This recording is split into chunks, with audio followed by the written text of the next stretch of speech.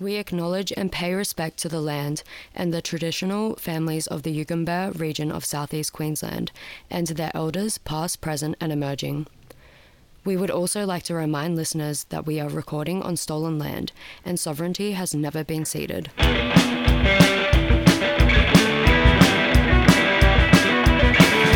Welcome to Revolting Women.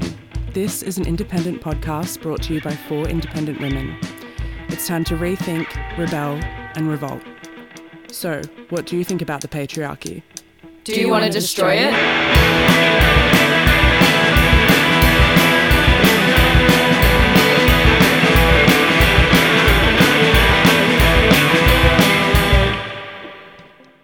Welcome back to Revolting Women.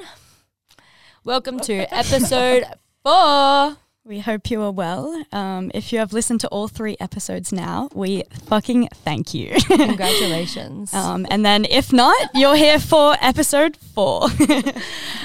Sorry we haven't recorded an episode in a few weeks, but I think from now on we'll probably only be getting out like an episode every couple of weeks. We're back at uni now, so... Yeah, we've got life happening. But when it doesn't mean we're any less passionate about what we're doing. But yeah, on another note, we just got back from Mardi Gras in Sydney. Sydney, Australia. Yeah, which was so much fun. It was amazing. We learned a bit about it too, because we bought tickets to the actual event, but we also went to the protest beforehand. And from there we learnt how much the government and big corporations and stuff have been capitalising on Mardi Gras, which I thought was pretty interesting because I had no expectations going into it and I hadn't really done much research beforehand going. But nevertheless, the whole experience was really amazing and inspiring. And I'm so keen for next year and hopefully it's a little less corporized. Yeah, it can be for this podcast. It was amazing to see the whole LGBTQI plus community there banding together and even banding together with other marginalized groups such as First Nations people, sex workers. Refugees. Yeah, so all of them were there together, I guess fighting against the Liberal government and the policies that they're trying to put in place. So that was really important that they had that protest because that's where Mardi Gras started as well. In 1978, where they had a protest pretty much defending their rights, the same rights that they're still defending to this day. So over those years, it's been, taken by big companies, capitalized on, and to see this protest happen so many years later is really promising. Yeah, and especially because when we went to the actual event, the police were able to walk in the march as well. Not the march, what's the word? Yeah, the parade. In the parade, the police were able to walk into the parade proudly, and there was a group of activists called the Department of Home Affairs, and they ran onto the stadium and said, "Cops out," with banners, and they were escorted off and fined and arrested on the spot, and it just kind of went to prove that the cops are still not there for these communities and they are not supporting them. There was actually a thin blue line that was on the police officer's badge sort of thing, and that represents hate. And it was very clear that they were doing it on purpose. It's clear they weren't there actually supporting the community at all. Like they were there to diffuse, inverted quotation marks, any possible, obviously rioting situations and stuff. And while we were in the Mardi Gras parade and when we were in Oxford Street and when we were at the protest, we did not witness a single act of, violence or anything that was breaching COVID guidelines as well, by anyone from the community at all. But it was interesting because we actually, where we were staying later that night, and we were, walking home from Oxford Street to our accommodation in Chinatown. And we were really far away from Oxford Street and all of the Mardi Gras celebrations. And we witnessed a really explicit and intense fight of between 2 men on the streets, and there wasn't a single police officer in sight, but every every block that we walked down and every bar we passed on Oxford Street where the celebrations were happening, there was a group of at least 5 to 10 police officers just standing there together, just congregating, not interacting with the community as well, not going up and asking people if they're having a good night or being a part of the community. You can see there is this clear barrier between the police and the community. They're not there to support and to be a part of the community. They're there to be a direct force of power to show their control over this group. And then where were they when this fight broke out? They were nowhere to be seen. They were literally like hundreds of them, I swear, were all in this one street to, yeah, I totally agree. It was really sad to see actually how many police were there. And then the fact that they walk in the pride about being with the LGBTQI plus community when they never even talk to them. They never even show them the decency to interact with them. And protect them as well. Yeah. And that was a big thing about in the 78 march as well, is that there was a lot of police brutality that happened within that march, and nothing's changed. You can just see that there's still so much work to be done between the police department and being more of an accepting and a force that we can actually be proud of. Yeah, being a part of our community that protects everyone. Yeah, it really showed like a lot to us to see the difference between seeing a lot of police in one area and no police anywhere else in the city where it actually kind of needed it. Yeah. But we also felt a responsibility not to call the police on this fight because they were people of colour in that situation, and that could also lead to a really dangerous situation for them. Yeah, and it just shows how we have no faith in our justice system or the correctional officers that in our society, and it shows the need for a change. If there was people that were trained in intervention or trained in calming down situations that actually looked at these marginalized groups and helped them rather than be another form of oppression for them, we could really see some beautiful things happen, and that's what was needed that night, but you couldn't see it anywhere. And you can see that transpiring into some current affairs happening at the moment with 3 deaths in custody in the past week within Australia. I think 1 in Victoria, 2 in New South Wales. Yeah. And then also what's happening at the moment with the sexual assault case happening. And so you can just see that the government and our institutions do not protect women. They do not protect people of colour. Yep. They do not protect the LGBTQ plus community. They're only there to protect white men, and that's it. I think the coincision of all of these 3 really big events with Mardi Gras, the Indigenous deaths in custody, and everything that's going on in Parliament as well is so telling to the year and the era that we're entering with social justice, and reminds us why these things are so important and why these conversations need to be had, because we're not living in a perfect world. This utopia that people think we live in Australia is quite the opposite, in fact, and it's so obvious when these things happen how many cracks there are in our system.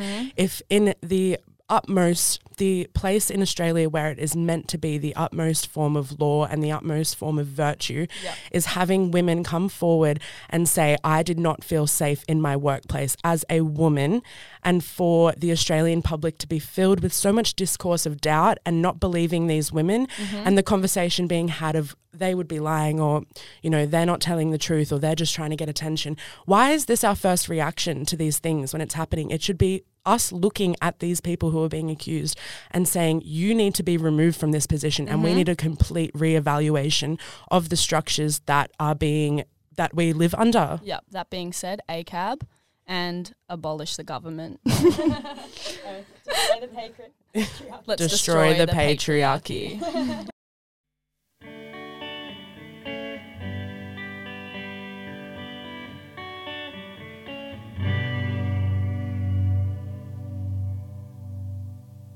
If you feel like any of these topics that we talk about trigger you or raise any feelings that are difficult, there is resources available online, over the phone, or in person. If you are struggling in any way, your experience is valid and you are heard. Sometimes it takes statistics or people to discuss the information to self-reflect and recognise our disordered eating patterns and mental challenges. You are not alone. The stigma of eating disorders should be dismantled.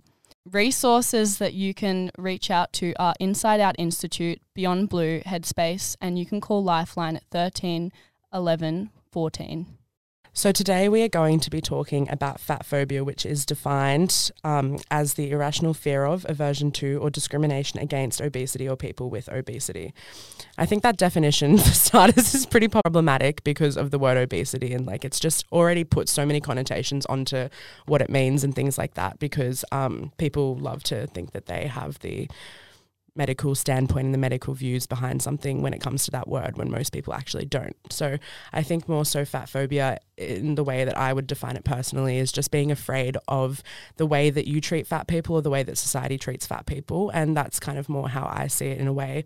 And it's also developed like so much through our socialization of just living and existing in a world that has so much weight on how women look specifically, and how people look, and what that means as well in society as well. Yeah, I found this online magazine article, and it's called Real Talk on Fatness, Desirability and Why Socialization is a Beast. And the author is Von C. Detrau, who is German, and I hope I pronounce that right because I am German. So pretty embarrassing. So she writes this after an exercise class and with her mum, and she says, "After our joint spin class together, drenched in sweat and having burned thousands of calories, I exhaled in a moment of frustration. Why doesn't this do anything for me? My mum immediately responded, 'You'll never be skinny. You're just not a thin person.' She's right. And despite being in my late 20s and a full-on queer feminist killjoy, it sometimes still bothers me. My thighs are massive and solid. My stone hard and amazingly round ass gets me up and down the 5 flights of my apartment building day in and day out. I cycle all over Berlin. I swim 4 times a week. I can run 5K at the drop of a hat, but I'm still fat. I always have been, and I most likely always will be. But writing that doesn't eradicate the 20-something years of socialization that pounded into my head the idea that my fatness is bad. It's not just bad, it's undesirable, uncool, unpleasant, and most unequivocally unsexy." I think that's a really good quote as well, because fat phobia itself is so deeply rooted in complex structures and systems like capitalism, patriarchy, and racism specifically as well. And that idea of like the incapabilities that you have when you are fat, and then fat people saying, no, I actually can do all of these things that like most people who are deemed normal sized don't do and can't do. And there's I've on the back of that, there's a woman named Virgie Tovar who is amazing when it comes down to talking about fat representation and fat phobia as well. And she talks about that idea of life starting later. When I lose weight, all of these things will start for me. She says, I believed that life would begin later. I would wear a swimsuit later. I would go on a date, wear my favorite outfit, travel later. And it's that idea that these things aren't possible if you're fat, and the world is not created for you in that way if you are fat. And fat phobia comes so intertwined with that, because people on a day-to-day basis enable that. We enable that with the language that we use and the way we see people that don't look like us or that look different to us. Yeah, for sure. And so what I want to get from that quote is that socialization. And I think we can talk about magazines, movies, and all of that. But I also love for you guys to discuss personally your own experiences. What has been your experience of viewing fatness in your life, and how were you socialized into having these views? Was it friends, family, school, or even just those pop culture things? I think the socialization definitely started when I was super young. I did dancing, and everyone wears the like crop tops, and you're always like comparing yourself to the other people around you, and always just like wondering why their body types are like that and they're not like yours. And also growing up like with a skinny mum, with like a lot of skinny people around me, like skinny cousins, things like that. And then just having like, I was obviously not like fat or anything, but I like had chub, and I was like always afraid of that, or I was very uncomfortable with that feeling. And I think that comes down to the people around you and the way they talk about it as well. The way that they're always dieting, or the way that you compare like your legs to someone else's, and just little things like that can really get under your skin or get in your mind and then you think about that constantly throughout like your whole high school years, and then it gets even worse because there's more media, especially growing up with social media, which we'll probably go into a little bit more. The representation of fat women is like at like 2% of the photos you see or something, which is just crazy. And it explains so much why we have this uncomfortability with fatness and even this internalized dominance over fatness. So it's not like I was ever really affected by being like not like a stick thin person, but there was always that constant internalized dominance within me to try to make sure that I never got like too fat, or because I needed to keep that. And I think then that rubs off and it creates it created this divide where because you're so comfortable, like I was so comfortable with other people being fat, I wouldn't think about that in any other way. But when it comes to yourself, you have a completely different view of things. So, and then that does harm other people in retrospect. It does harm other people because they can see your view on those things. And then the people around you can internalize your like fear. Yeah, I completely agree with that. I feel as though we all can say that we don't care about what other women look like around us, but when it comes to your own self-worth and your own self-esteem, there is always something to pick on and not be happy about. And with the question of socialization, I believe that it definitely always starts with being at a young age, because they do put, like, we wear leotards and we wear our swimmers and we go to pool parties and we're always doing things that like just normal little kids do, and then you start comparing yourself. And I feel as though I had a lot of internalized dominance when I was a teenager, because I would genuinely call myself fat, and I know what that word means, and I created an insult in myself with it, and I'm so upset that I used to see myself that way and just like consider that as a burden and like a negative thing. And now I definitely have learnt through therapy and research that has covered into eating disorders and mental health issues, and that's definitely something that we're going to talk about later in the episode. But when you're a teenager and you have these internalized dominant feelings, you are always projecting onto everyone else around you, and that's why it's a problem, because we're all sitting there nitpicking at ourselves and not liking what we are for who we are, and that creates such a divide within our communities and with our friendships, because people aren't actually talking about the real issue here, which is fat phobia. Studies actually found that a group of 5-year-olds would rather lose an arm than be fat. That is 5 years old. So that is just on the cusp of starting school. And another thing that Virgie Tovar talks about as well is that she loved her body as all through her, toddler years and her she never saw it as a problem. And like, when she entered school, that one toxic thought entered into her mind, which is, my body is wrong. And that is where it all starts, is when we're so young and these things just slip by so under the cracks within our society, by teachers, by people around us, by parents, by extended family members. And it's so easy to be socialized into this behavior. And it's not even a conversation of who is fat phobic. It's everyone is, and you have to socialize your way out of that ideology. So true. That is a great point, Ruby. Yeah, so we polled our Instagram audience and just asked if like a few basic questions, and asked how many people would be able to name some positive fat representations on their Instagram feeds and stuff like that. And it's very few. Like, people really do not follow like a diverse amount of people, especially in this Instagram culture where all of these aesthetics are being so ingrained into our social medias, and most of these aesthetics are very fat phobic, like like the Y2K and like cottagecore vibes. They're all very like skinny based. And so on Instagram, I think it's really important that we acknowledge how a lot of these algorithms are actually built to make sure that we don't see fat people, and how a lot of them flag fat people and will flag Black fat people as well. And a really specific instance where this happened that actually resulted in some change, which was great, was Naomi Nicholas Williams last year posted a series of nude photographs, and she is a model, so she models for campaigns and things like that. She's not just like, she would be classed as like an influencer now especially, but she posted a photo of herself where all of the bits were covered, and it was continually removed by the Instagram algorithm. And she kept re-uploading the photo and kept saying, why is my photo being taken down when I have appropriately followed all the guidelines? Yeah, I've censored myself in the way that it needs to be deemed appropriate, but I'm still getting my photos removed. And it started a hashtag campaign where it was, I want to see Naomi. And it was really important. And I remember when it was happening because it was getting infiltrated into like the larger feminist spaces online as well, because it was off the back again of Black Lives Matter and all of these things where we are meant to be amplifying Black women, but a platform that we use on a day-to-day basis, most of us, was removing these people. And so a quick way to explain why it kept getting removed, there's actually there was a member of Instagram that came out and they confirmed that Instagram has an algorithm that detects and flags photos featuring over 60% skin. Yeah, and that's 60% skin in the image. Yeah. Yeah. So then they also did it's wild. But they also did in this article explain why this happened.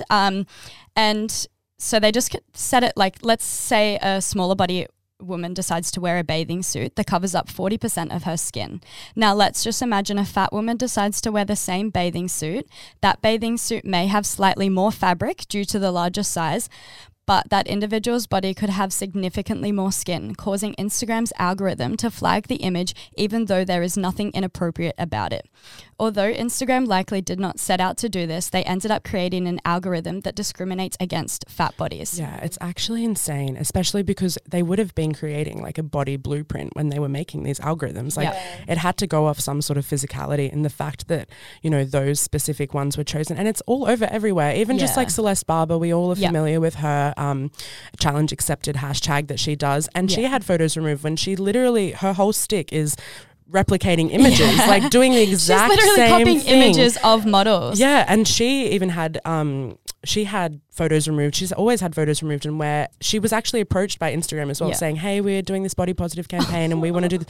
She was like, no, like you're continually taking down my photographs and other photographs. I'm not going to work for your company. It's just not good enough. It really not when isn't. They're trying to trying to make money out of these like body positivity movements and like BLM movements, and then they can't even fix their algorithm. Yeah. Like they have the resources to do it, yet what are they doing to change it? Yeah, exactly.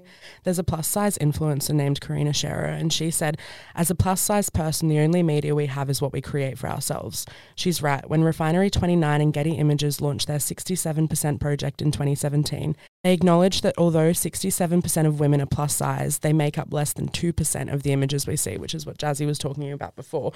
And it just goes to show that this representation isn't anywhere. There is no representation. We have to be following these people and diversifying our feeds. Yeah.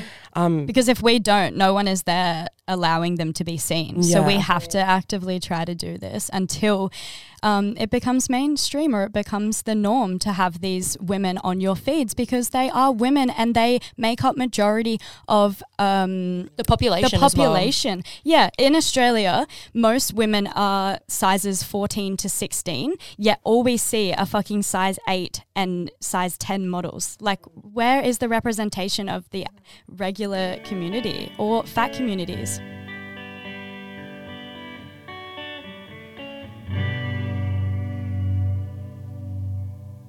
This next segment, there is quite a lot of myths around health and fatness, and they really, a lot of people believe that fat people can't be healthy and that healthy people are always thin, and this is just not true. And there's a few things in our society that really reinforce these ways of thinking, and one is the BMI, which is actually the body mass index, which you probably, if you've been to a doctor, you would have had this measured. Yeah. And so how they measured it, or where this comes from, it's actually a simple math formula. It was devised in the 1830s by Lambert Adolph. Fuck, I don't know how to say his name. Just a white man. Just a white man. A Belgian astronomer, mathematician, He knows about health. Yeah, for sure. Don't even bother. He doesn't matter. He doesn't matter. He He's fucked just up a lot of things for a lot of people. white man. And in none of those things that he is, does it say he's a scientist. Or a doctor. Or a doctor. Or has done any health-related that's so funny. education. And this BMI aims to estimate whether a person has a healthy weight by dividing their weight in kilograms by their height in meters squared. It's just so ridiculous. When he devised the BMI formula, there were no computers, calculators, or electronic devices, so he developed a simple system. And also with this system, it was made so they could find statistics on measuring populations and not actually individuals. Yeah. But yeah, it was made to measure obesity within a society rather than an individual way And of their looking health. at it. So the reason they use it for individuals now is because in the 1900s, a man came in and worked with the insurance companies, and they were changed, with diet-related companies and insurance companies, so the ranges were easier to remember, and in turn, 29 million Americans became overweight overnight. Oh my God. Because they decided to just use this formula, change it a little bit, then work with insurance companies to be able to charge fat people more money. Yeah. If you have a BMI over 25, you're apparently unhealthy. Yeah. Just to put into perspective what that actually means, it means that someone, it actually is a fact that Usain Bolt under the BMI would be considered obese. The fastest man on earth is obese according to this system. So that itself just goes to prove how completely unbased in science this is. Yeah, and outdated. And with all of that said, regarding the BMI, it's also an extremely racist connotation. In the 70s, there was studies done on 7,500 men from white nations. So that already discredits and discounts people of colour and women. Well, BMI just doesn't factor in any other there was no other test done on black women, black men, Asian women, Asian men, anyone from BIPOC or even women. It didn't even do any white women. Like all they got their info from was middle-aged white men, and that just shows in our society who they really care about and who they're looking at to make healthy, to keep healthy. They only care about the health of white men. So this is all they're doing their studies on. Yeah. Well, they did in the BMI. And that is patriarchy. Yeah. There are also new ways to record these things, but most of the time they're so inaccessible for people or way too expensive. Yeah. And the fact that they just have not updated these systems or way of thinking just shows how fatphobic society still is. Yeah, definitely. There is so many systems that they've developed. But yeah, within the public health system, they don't have enough money or funding to actually put this into place for these people.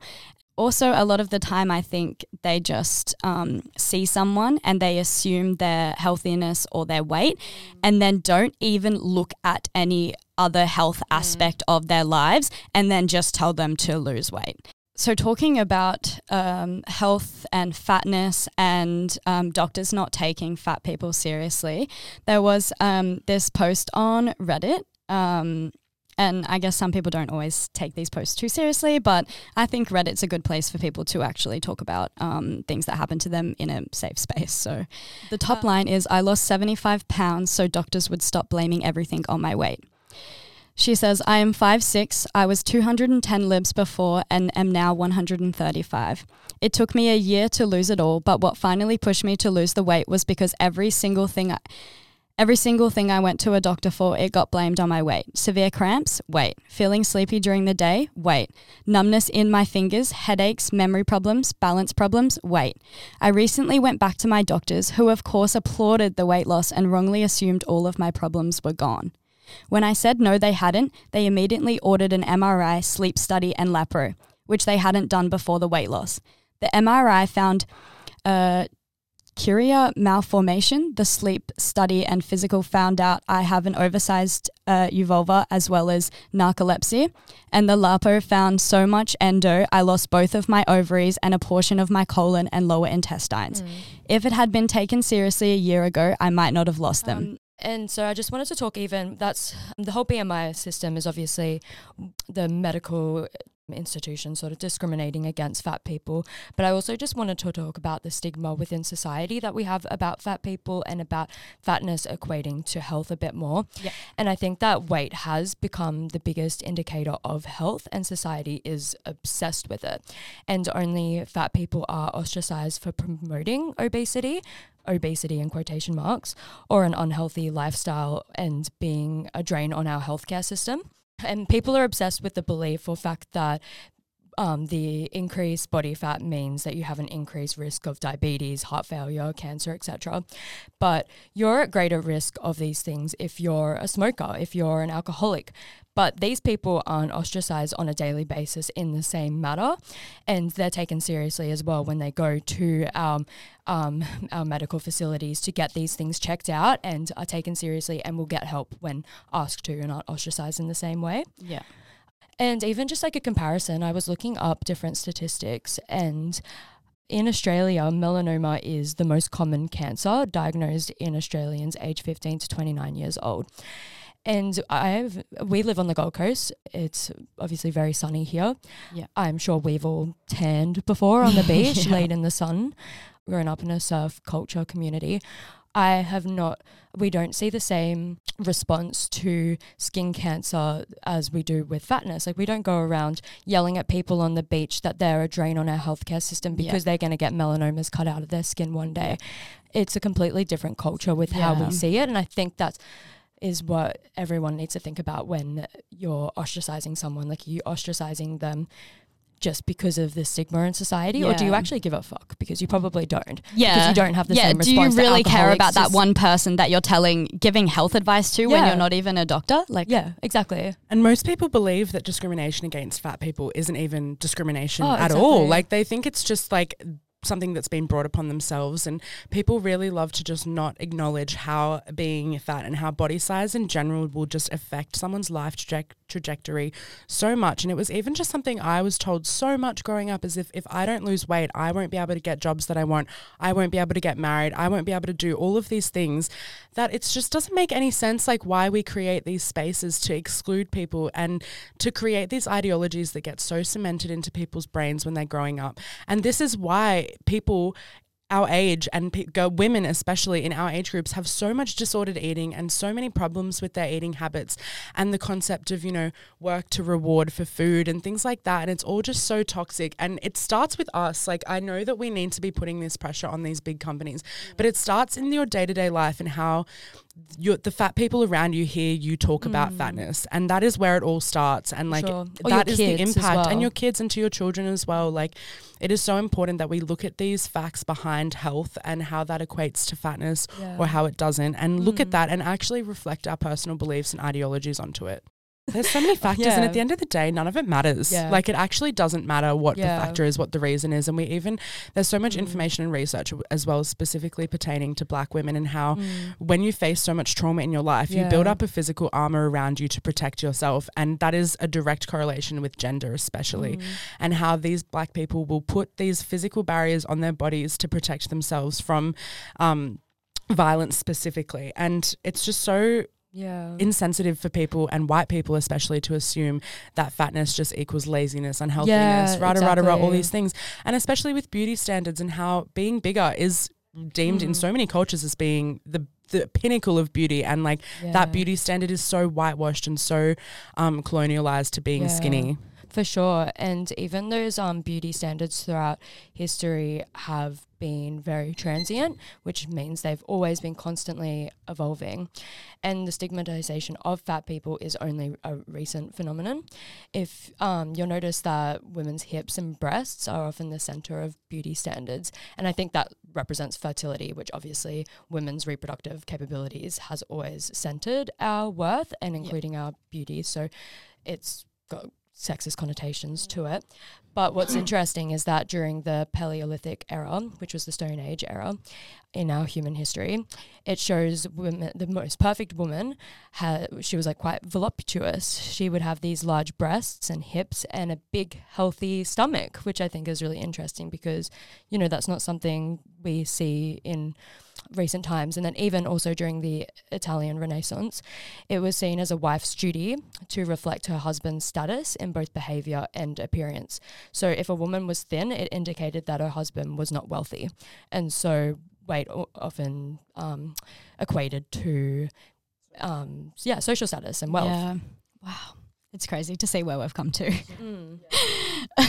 I just want to add in, hone in on the fact when we're talking about fat people, they are not a homogenous group either. All of them, within fat people, there are so many intersectionalities. There's people of color that have different experiences than white fat people. There's disabled people that have different experiences to everyone. And there's fat disabled people that have different experiences. So I just think it's important to know that when we are talking about this, there is so many intersectionalities within it, and that providing legal protection for physical size under the law are necessary to remove the structural barriers to fat people living full and meaningful lives. So this conversation is so needed to protect people's lives, to save people's lives, and to make sure they can live just as good as life as any cis fucking white person. Obviously, like, we're not all perfect with having these views as we're speaking today, and I admit that I've had biased views in the past, but I've had access to knowledge and education recently, and now you listening to this podcast episode have it now too, and it's up to you to call people out when they use fat as an insult, and it's up to me to do that too, and it's up to all of us as a society now to stop focusing on other people and their decisions and their lifestyles and focus on yourself. And that's all that matters. Yeah.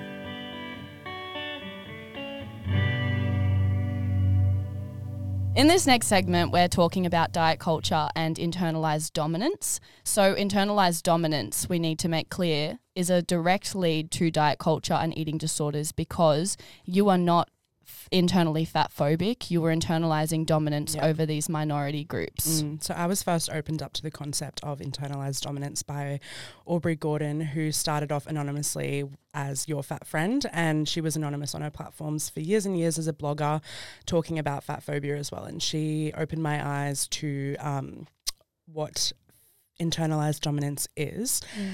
And we touched on it in a previous episode, but basically internalized dominance is when you oppress others, and it is the opposite of internalized oppression, which is when you oppress yourself. So, for example, internalized dominance would be misogyny, and internalized oppression would be internalized misogyny. If you don't experience a particular kind of oppression, it is not yours to internalize. So coming off the back of fat phobia and talking about the fear of becoming fat, so this is pretty much just an emotional response of when fear overrides reason. And fear responses usually occur when people feel like they're in danger. And being fat in this world can be extremely dangerous because of, as we've spoken about before, medical neglect and misdiagnosis, so physical danger, but also from bullying and discrimination, which impacts your mental health at the end of the day. And so fat people are derided and ostracized in society for simply just being fat.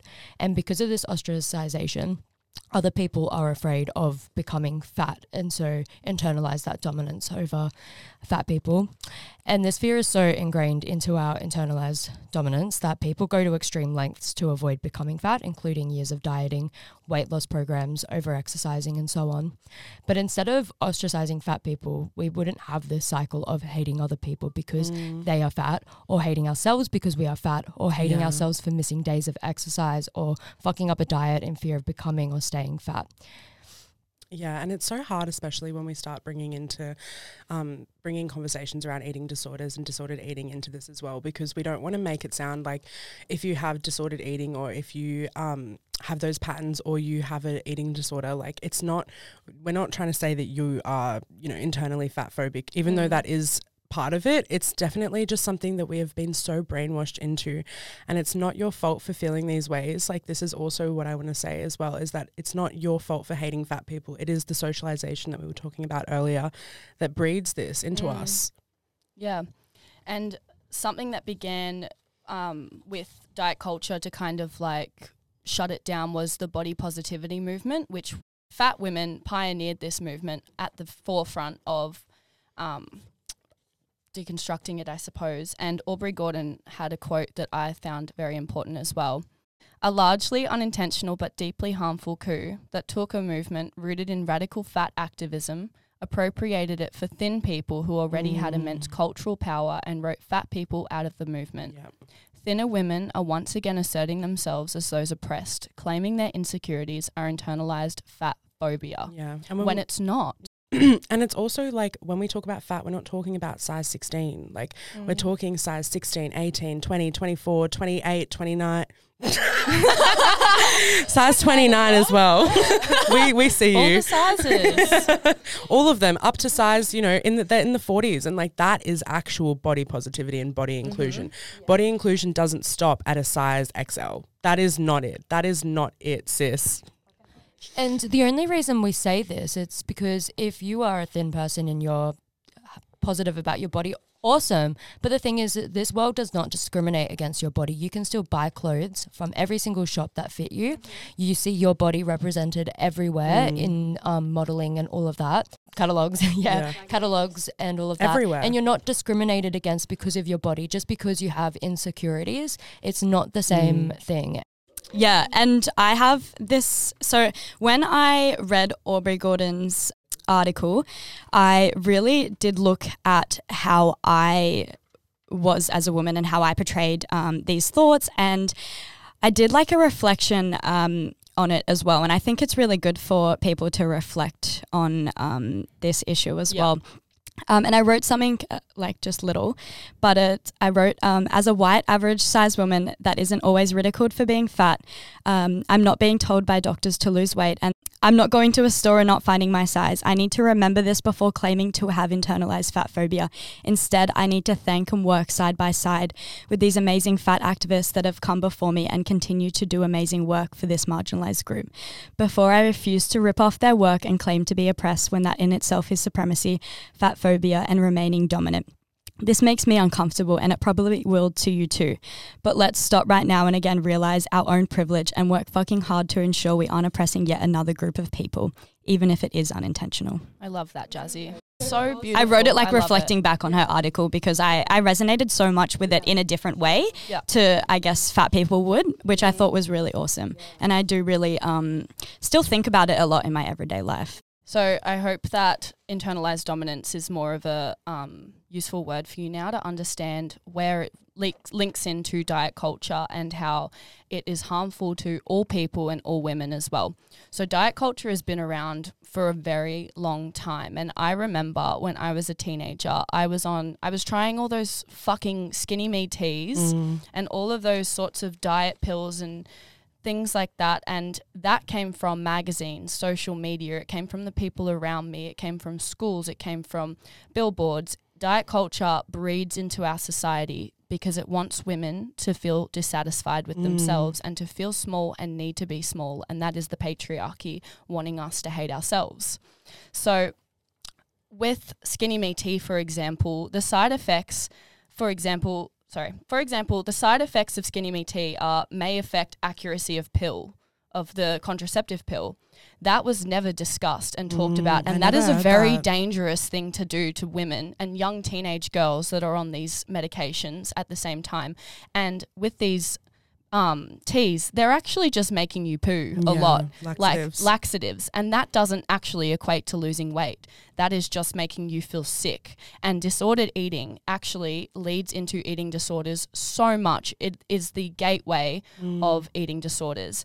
And even when you have those teas and you have that response of, you know, shitting yourself pretty much and feeling that emptiness in your stomach, you associate with that with a good thing. Like it's associated with good because you're losing weight. That means you're losing weight when you're shitting yourself and feeling empty in your stomach, and like all of those feelings it gives you, like it comes back to the health aspect of it too, because it's not healthy to be doing that to your body and to be, you know, purging, binging and doing those things to remove the toxins from your body.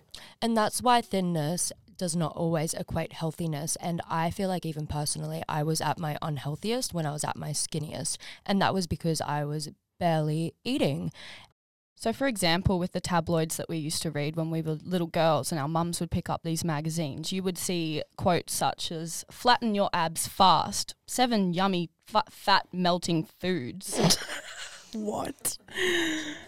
These images were always used for women to sell products as well, and that is capitalism. They want us to buy things to make us sick, pretty much. And I agree with Saskia. I was definitely at my unhealthiest when I was at my smallest. And with eating disorders, it is such a touchy subject. And I'm sorry if this is bringing up any unwanted feelings for you, because it is a very hard topic to talk about. And we've all struggled with our eating tendencies and our patterns because of diet culture.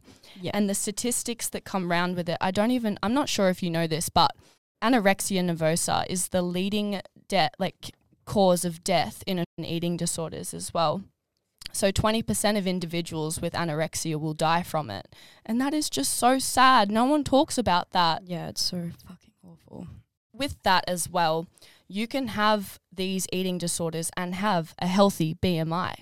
I have a healthy BMI. I go to a doctor, I have a healthy BMI, but I have an eating disorder. It's for the BMI to be something that is used so commonly in our society, yet it doesn't have anything to do with the psychological torment of eating disorders and diet culture and how it actually affects your brain, because eating disorders don't just affect you on the outside, it is all inside. You are constantly thinking about food and what it's doing to you, what it's not doing to you, and it's consuming us. And people, we need help with that. There needs to be more resources and access to information, and that's why we want to talk to you about this, because it's so scary that you're probably listening to this and understanding where we're coming from.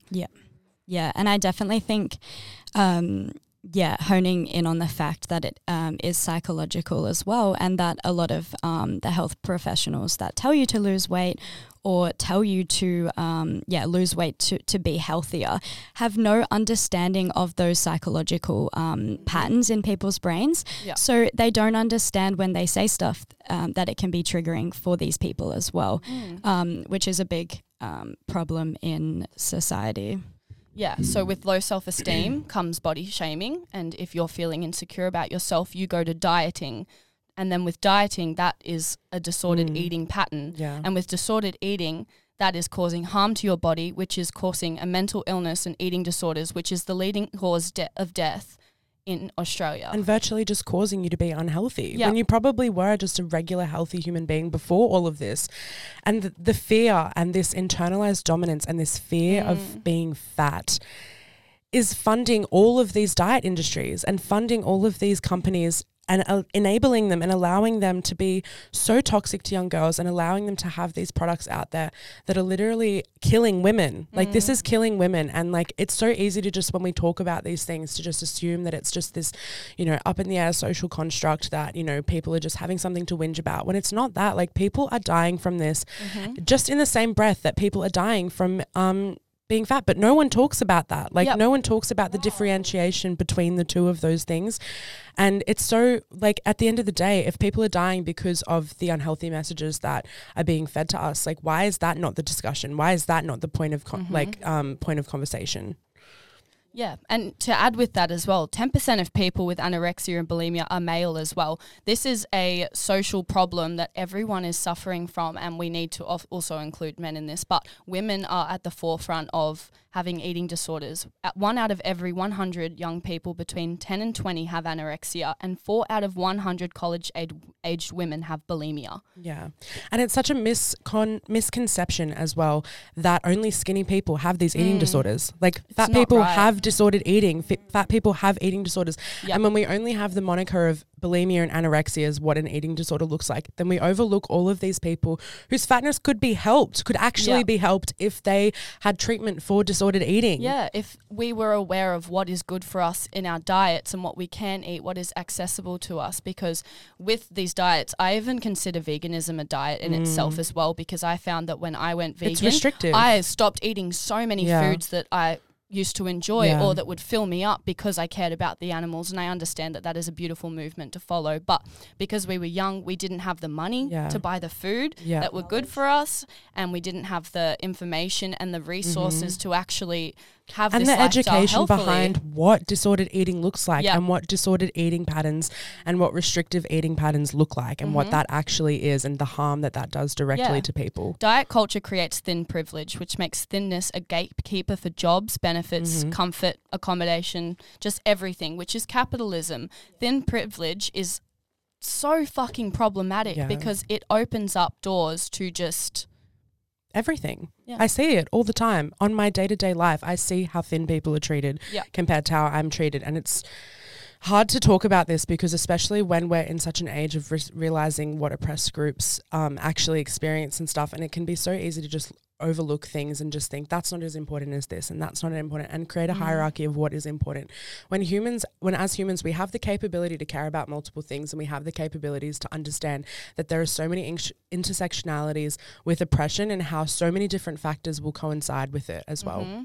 Yeah. There's also a misconception in society as well that eating disorders just fall under the umbrellas of anorexia and bulimia, when that is also not the case, because like with what I was saying before, I have an unspecified eating disorder because I don't fall into the categories of having anorexic tendencies and bulimic patterns as well. But it doesn't change the fact that I have an eating disorder, and it doesn't change the fact that there is so many different layers of what an eating disorder is, and everyone's body is different, and the way that it reacts and the way that we do treat what we eat and how we feel about it is such a different disparity rather than just these two disordered, like eating disorders. There is so much more to that, and I want you to know that as well. And if you feel like you do fall under these categories or something else, then please seek help, and there is help available for you. And with the intersectionalities that Ruby was discussing before, I found a recent study that found that 28% of Aboriginal and Torres Strait Islander high school students have an eating disorder,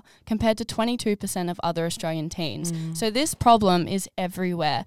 And once again, white privilege and white supremacy comes into it because we're only the media only focuses on white people and thinness and white people and body positivity. I think this is a good way to segue into what we want to talk about next, which is representation and how important representation is. Because when someone has a body that is like yours or close enough to yours and you see it doing things that you have been told you can't do, be, or look like, you start to feel like you can, and that matters. It does. And positive fat representation in itself is so fucking important, because for so many years in media and in TV and in movies, we've just seen these disgusting representations of fat people and this complete stereotype that has no diversity or just no respect towards fat people in it at all.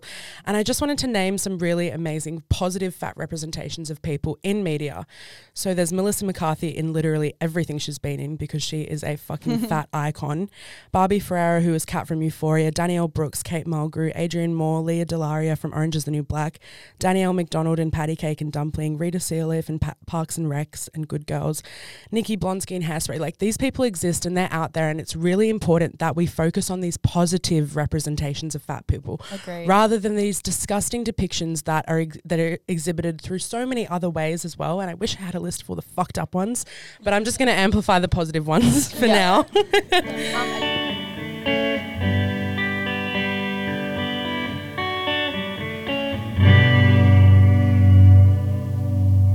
So in this last segment, we're going to be talking about capitalism, the gender binary, and how that all links to patriarchy. Yeah. And I just wanted to start this off with this quote that I saw somewhere on Instagram. I don't think it's a proper quote, so I don't think we need to quote it, but whatever. Anyway, We'll find it maybe. self-acceptance is capitalism's worst nightmare. And I want to just kick us off with that. Definitely kick us off with that, because that is fucking true. Yeah, it just shows as well, coming back to like diet culture, they've created this whole culture through tabloids, through companies profiting it off us.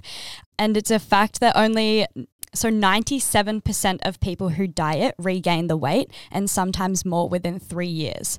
So the diet culture and diet products then step in, saying we regained the weight because we messed up. So we fall into their trap and buy those expensive diet products once again.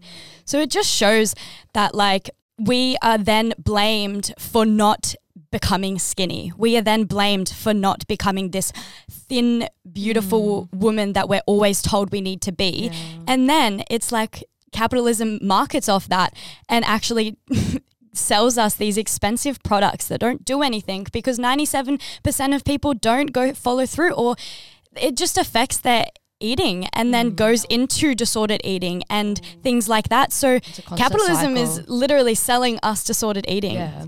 And It also, is, it's if you look killing back us. at the roots as well, when capitalism started, it also coincides with when our beauty standards started to change. And those ones I spoke about before, when it was actually the beauty standard for women to have weight to represent wealth, like was that changed and women were forced to become skinnier. That was the same time that capitalism started to boom. Definitely. And big corporations started exploiting all of the people. Yeah. Yeah. I think it's about a $7 billion industry, No, the diet I've got industry it. is. Oh, you Right have here. it? The total US weight loss industry, so not even the whole world, Yeah. hit a new peak in 2018, growing 4% to $72 billion. Fuck, I thought it was $7 Yeah. billion. And I was reading also that it was actually predicted to drop in 2020 by 9% to $71 billion. But that was obviously due to COVID with everything being closed. But within this, where you can see capitalism in action, Yeah. while people are Living through a pandemic. so while people are living through a pandemic in lockdown, losing their jobs, super lonely, the weight loss industry, in order to not lose these profits, just changed their marketing methods. Yeah.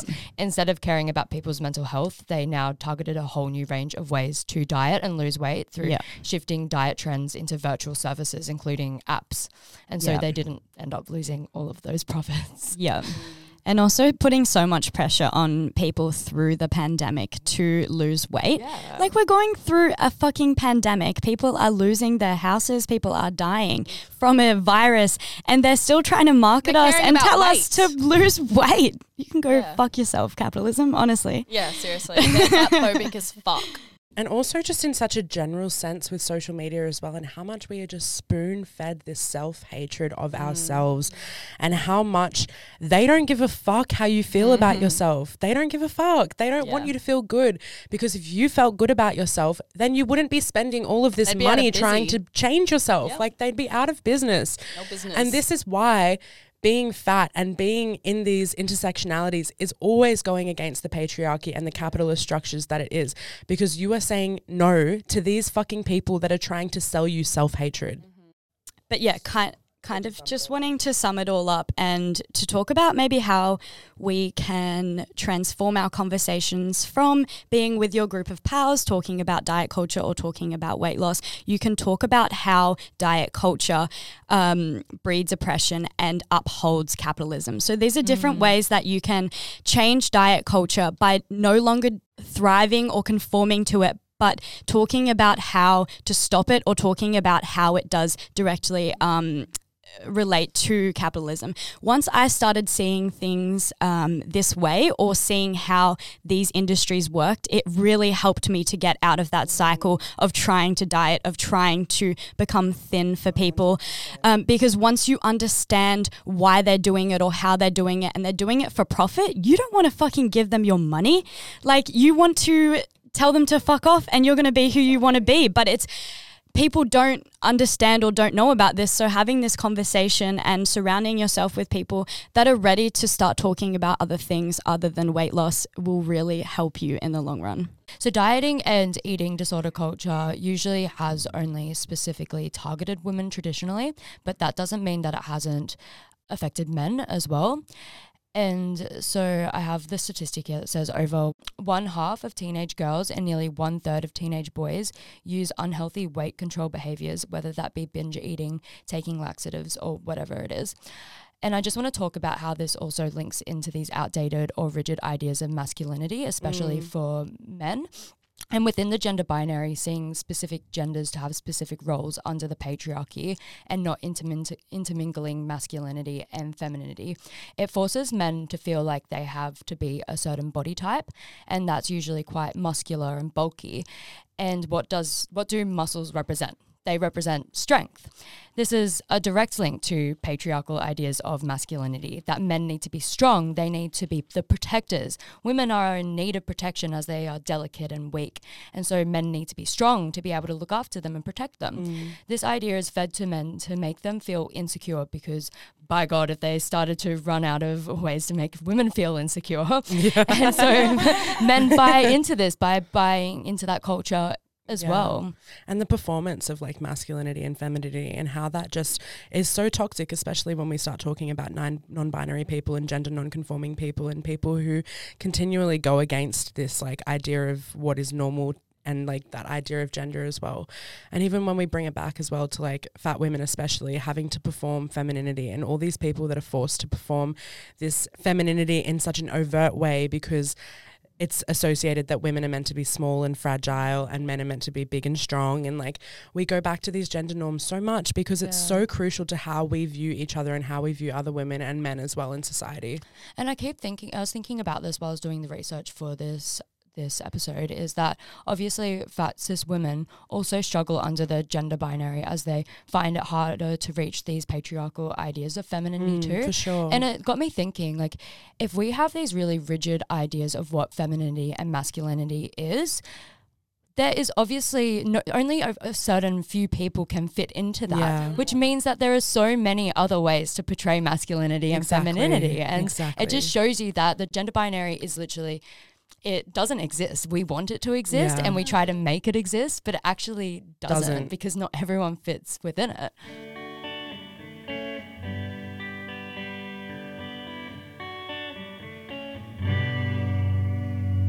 So how do we make peace with our bodies? How do we combat these ideas of diet culture and fat phobia? Honestly, like I only can speak for myself here, and I'm still on that journey.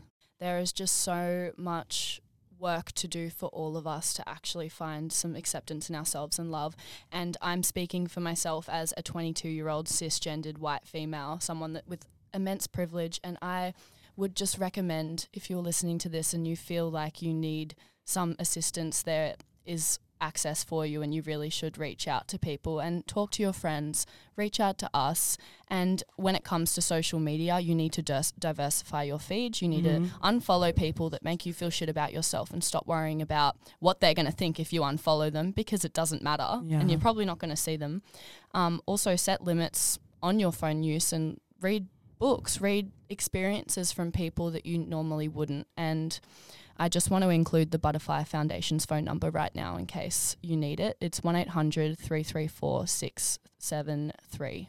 If you think that you should be calling that number, please do. Please call it, because honestly it's so important to reach out and seek help for these things, because it's so easy as well to just like think like, oh, for example, I'm fat, like I can't have an eating disorder because that's, you know, not what I've been taught it looks like, when it's not true at all. Like people have these patterns so ingrained in them, and it's so easy to just overlook it. And it's the most important thing is to not do that. Don't overlook these feelings that you get when you look at food, or when you're going to the supermarket, or when you're cooking, or all of these things. Like, I'm sorry if this is triggering for you, like I genuinely am, but some people just need to hear it. Like people need to understand that this affects people in their day-to-day life. All day, every day, consumed with these thoughts, and it shouldn't be like that. And when you do combat these sorts of issues and you do find self-worth and self-love, there is so much more room for other things, on for other things, important subjects, and 100%. be able to actually talk about it. I found that when I started to not hate my body so much and love myself more, I had so much room in my brain to think about other things that I didn't even realize. It was so wild. True. It's so true, because the amount of work, and this goes back to women's unpaid labor as well, and the labor that women go through to make themselves look a certain way and to feel a certain way, and all of this calorie counting and this constant cycles of going to the gym and exercising and all of these things that are so obsessive in the ways of, if you're doing it and you're being obsessive about it and you have disordered eating and patterns like that, then that is time, that is money, that is resources that you are exerting into this capitalist structure that don't care about you. They don't care about you, and they don't care about your mental health or your mental well-being. And it's important that you take care of your mental health and well-being, and that you have that support network, and that you reach out to these places that are built for this. Yeah, because we're not doctors. We haven't studied these sorts of things but we This just is want to just our regurgitate experience. information. Yeah. And yeah, it is our experience. In order to deconstruct this all from a patriarchal perspective, it's important that everyone needs to realize that capitalism, as in all of these big companies, have literally been manipulating you into thinking these rigid ideas about dieting and weight loss in order to keep selling you things.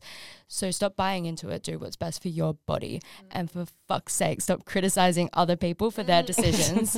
I've been in no way perfect with this in the past, and I'll admit I've come a long way, but now we all have the information to know and do better. And I challenge everyone, including myself, to stop judging other people for their life choices.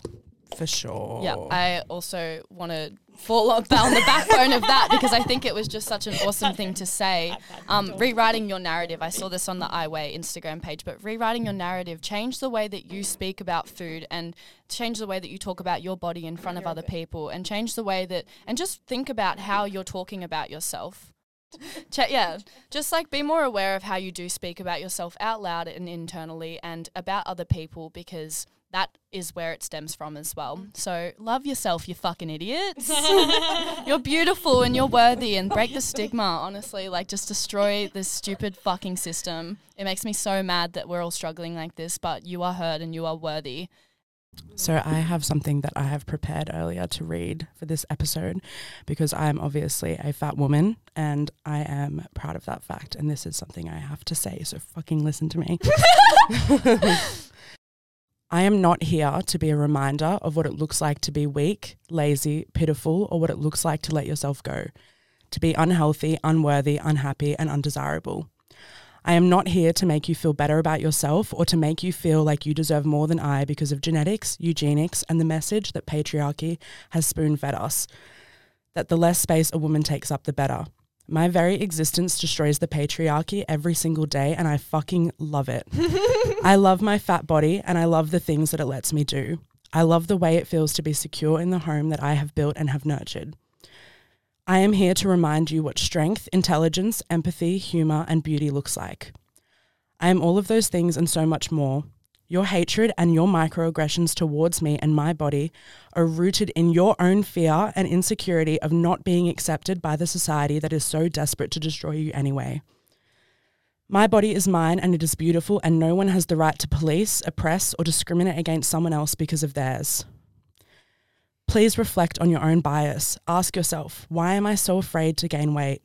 Is it because you are afraid of buying bigger clothes, having a little extra skin, feeling guilty when eating whatever you want? Or is it because you are afraid you will be treated the way that you treat fat people, the way that society treats fat people? If so, change that. Recognize tokenistic body diversity. Follow and uplift fat bodies. Don't comment on anyone's eating or exercise patterns, even if you think it's because you care. Remove implications that food is something to be earned, a reward. Follow bodies that don't conform to cis, white, heteronormative beauty standards.